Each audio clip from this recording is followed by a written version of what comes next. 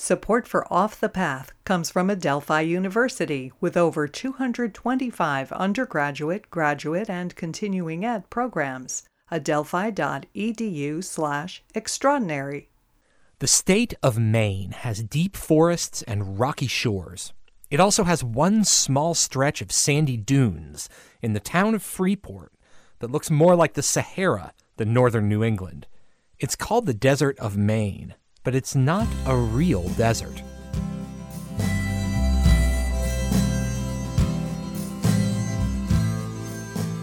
This is Off the Path from WSHU Public Radio.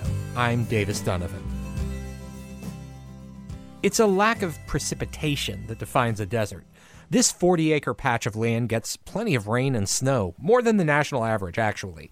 So why are there barren sand dunes everywhere? This is glacial sand that you're seeing. Mila Jones, owner of the Desert of Maine, leads me across one of the dunes. She says it's a remnant of the days when a huge glacier sat over half of North America. And it was so heavy that it pushed the land down. The ocean flooded in.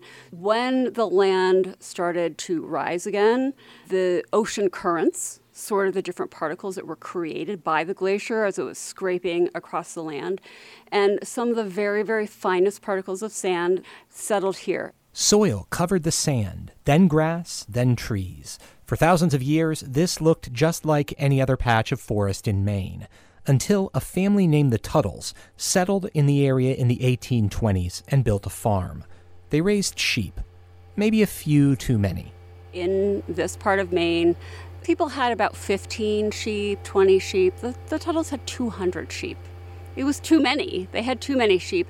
And they were growing potatoes and hay, which really take a lot of nutrients out of the soil. Mila says you can't blame them.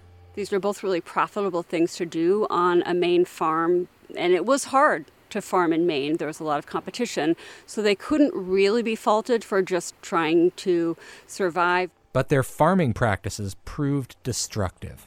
Sheep eat grasses, they graze really low, right to the soil. So once topsoil is exposed, it starts to dry up and blow away, and then underneath was that glacial sand. First one small patch of sand, then another. The Tuttles abandoned the farm in 1890. By that point, it was covered in nearly 100 acres of dunes. Here we are walking over one of the large dunes of the desert. You can see that the sand is really sparkly. It has a mineral called mica in it that makes it sparkle like this. It also cools it down. So it's not like beach sand that burns your feet. You can walk on the sand barefoot in pretty hot temperatures. And it looks like some people have come through here fairly recently. You can see the tracks. Yes, yeah, there are people who like to take their shoes off and run through here. This land sat unused for decades. Then a guy named Henry Goldrup bought the land for $300 in 1925 from a friend. He was an original beatnik kind of guy. He was just very creative, very resourceful. His buddy inherited this land, and the story goes that his wife didn't want to live out here. It was just like, why do you want to live on a desolate, abandoned farm? And somehow Henry got the idea to buy the abandoned farm. He set up a little hot dog and ice cream, popcorn stand, and started inviting in tourists. The Desert of Maine added campgrounds, cabins, even a miniature golf course. It became a popular tourist attraction. Mila shows me one of the many highlights from that time. We're coming up on a spring house. More like a gazebo, really, built in the 1930s in an ornate Art Deco style. Ironically, this supposed desert sits on a source of fresh spring water, and tourists loved spring water back in the 30s. People were coming from cities like Boston and New York, where the water wasn't particularly great. When there was an underground source of water that sprung up, that was a real opportunity to attract more tourists here. And it was very popular. You could go and collect a glass of water.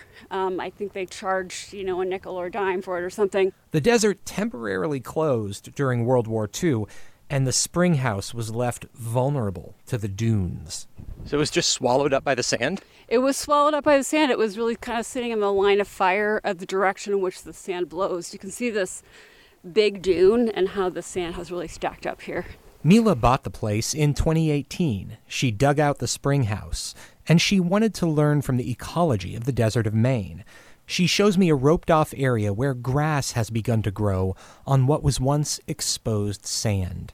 This is an example of nature's resilience doing its thing when we give it a little bit of protection and allow it to do it. It's happening because water is seeping through from under the sand, the same water that used to flow through that spring house. And the water allowed moss and lichen to take hold. And when moss and lichen start taking hold somewhere, they can actually create new topsoil. And that new topsoil makes it possible for, scientists used to call them pioneer plants, but we call them pathfinder plants. They're really rugged and sturdy to start regrowing in an area. What's interesting to me is, this is also a tourist attraction. And you're intentionally sort of making your tourist attraction smaller. Yeah, well, it's a tourist attraction, but it's also here to teach children and families about ecology, how to be good stewards of the land, how to take care of our forests here in Maine. So we don't really see this at odds with our mission as a nonprofit or even as a tourist attraction. There's still plenty to do here and so rich in history. And probably even, 100 years from now, there will be some evidence of a sand dune. She says there's a moral here. But it's not a simple moral because it's not that the Tuttles were the evil guy in the Lorax or something. They were not cutting down all the truffula trees. They were trying to get by. So the moral might be something like just be observant of nature. And if your efforts to support your family are really destructive, do something else. Cultivate a relationship to the land where you live and be observant and listen to it.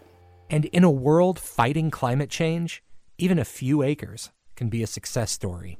This is Off the Path from WSHU Public Radio. I'm Davis Donovan.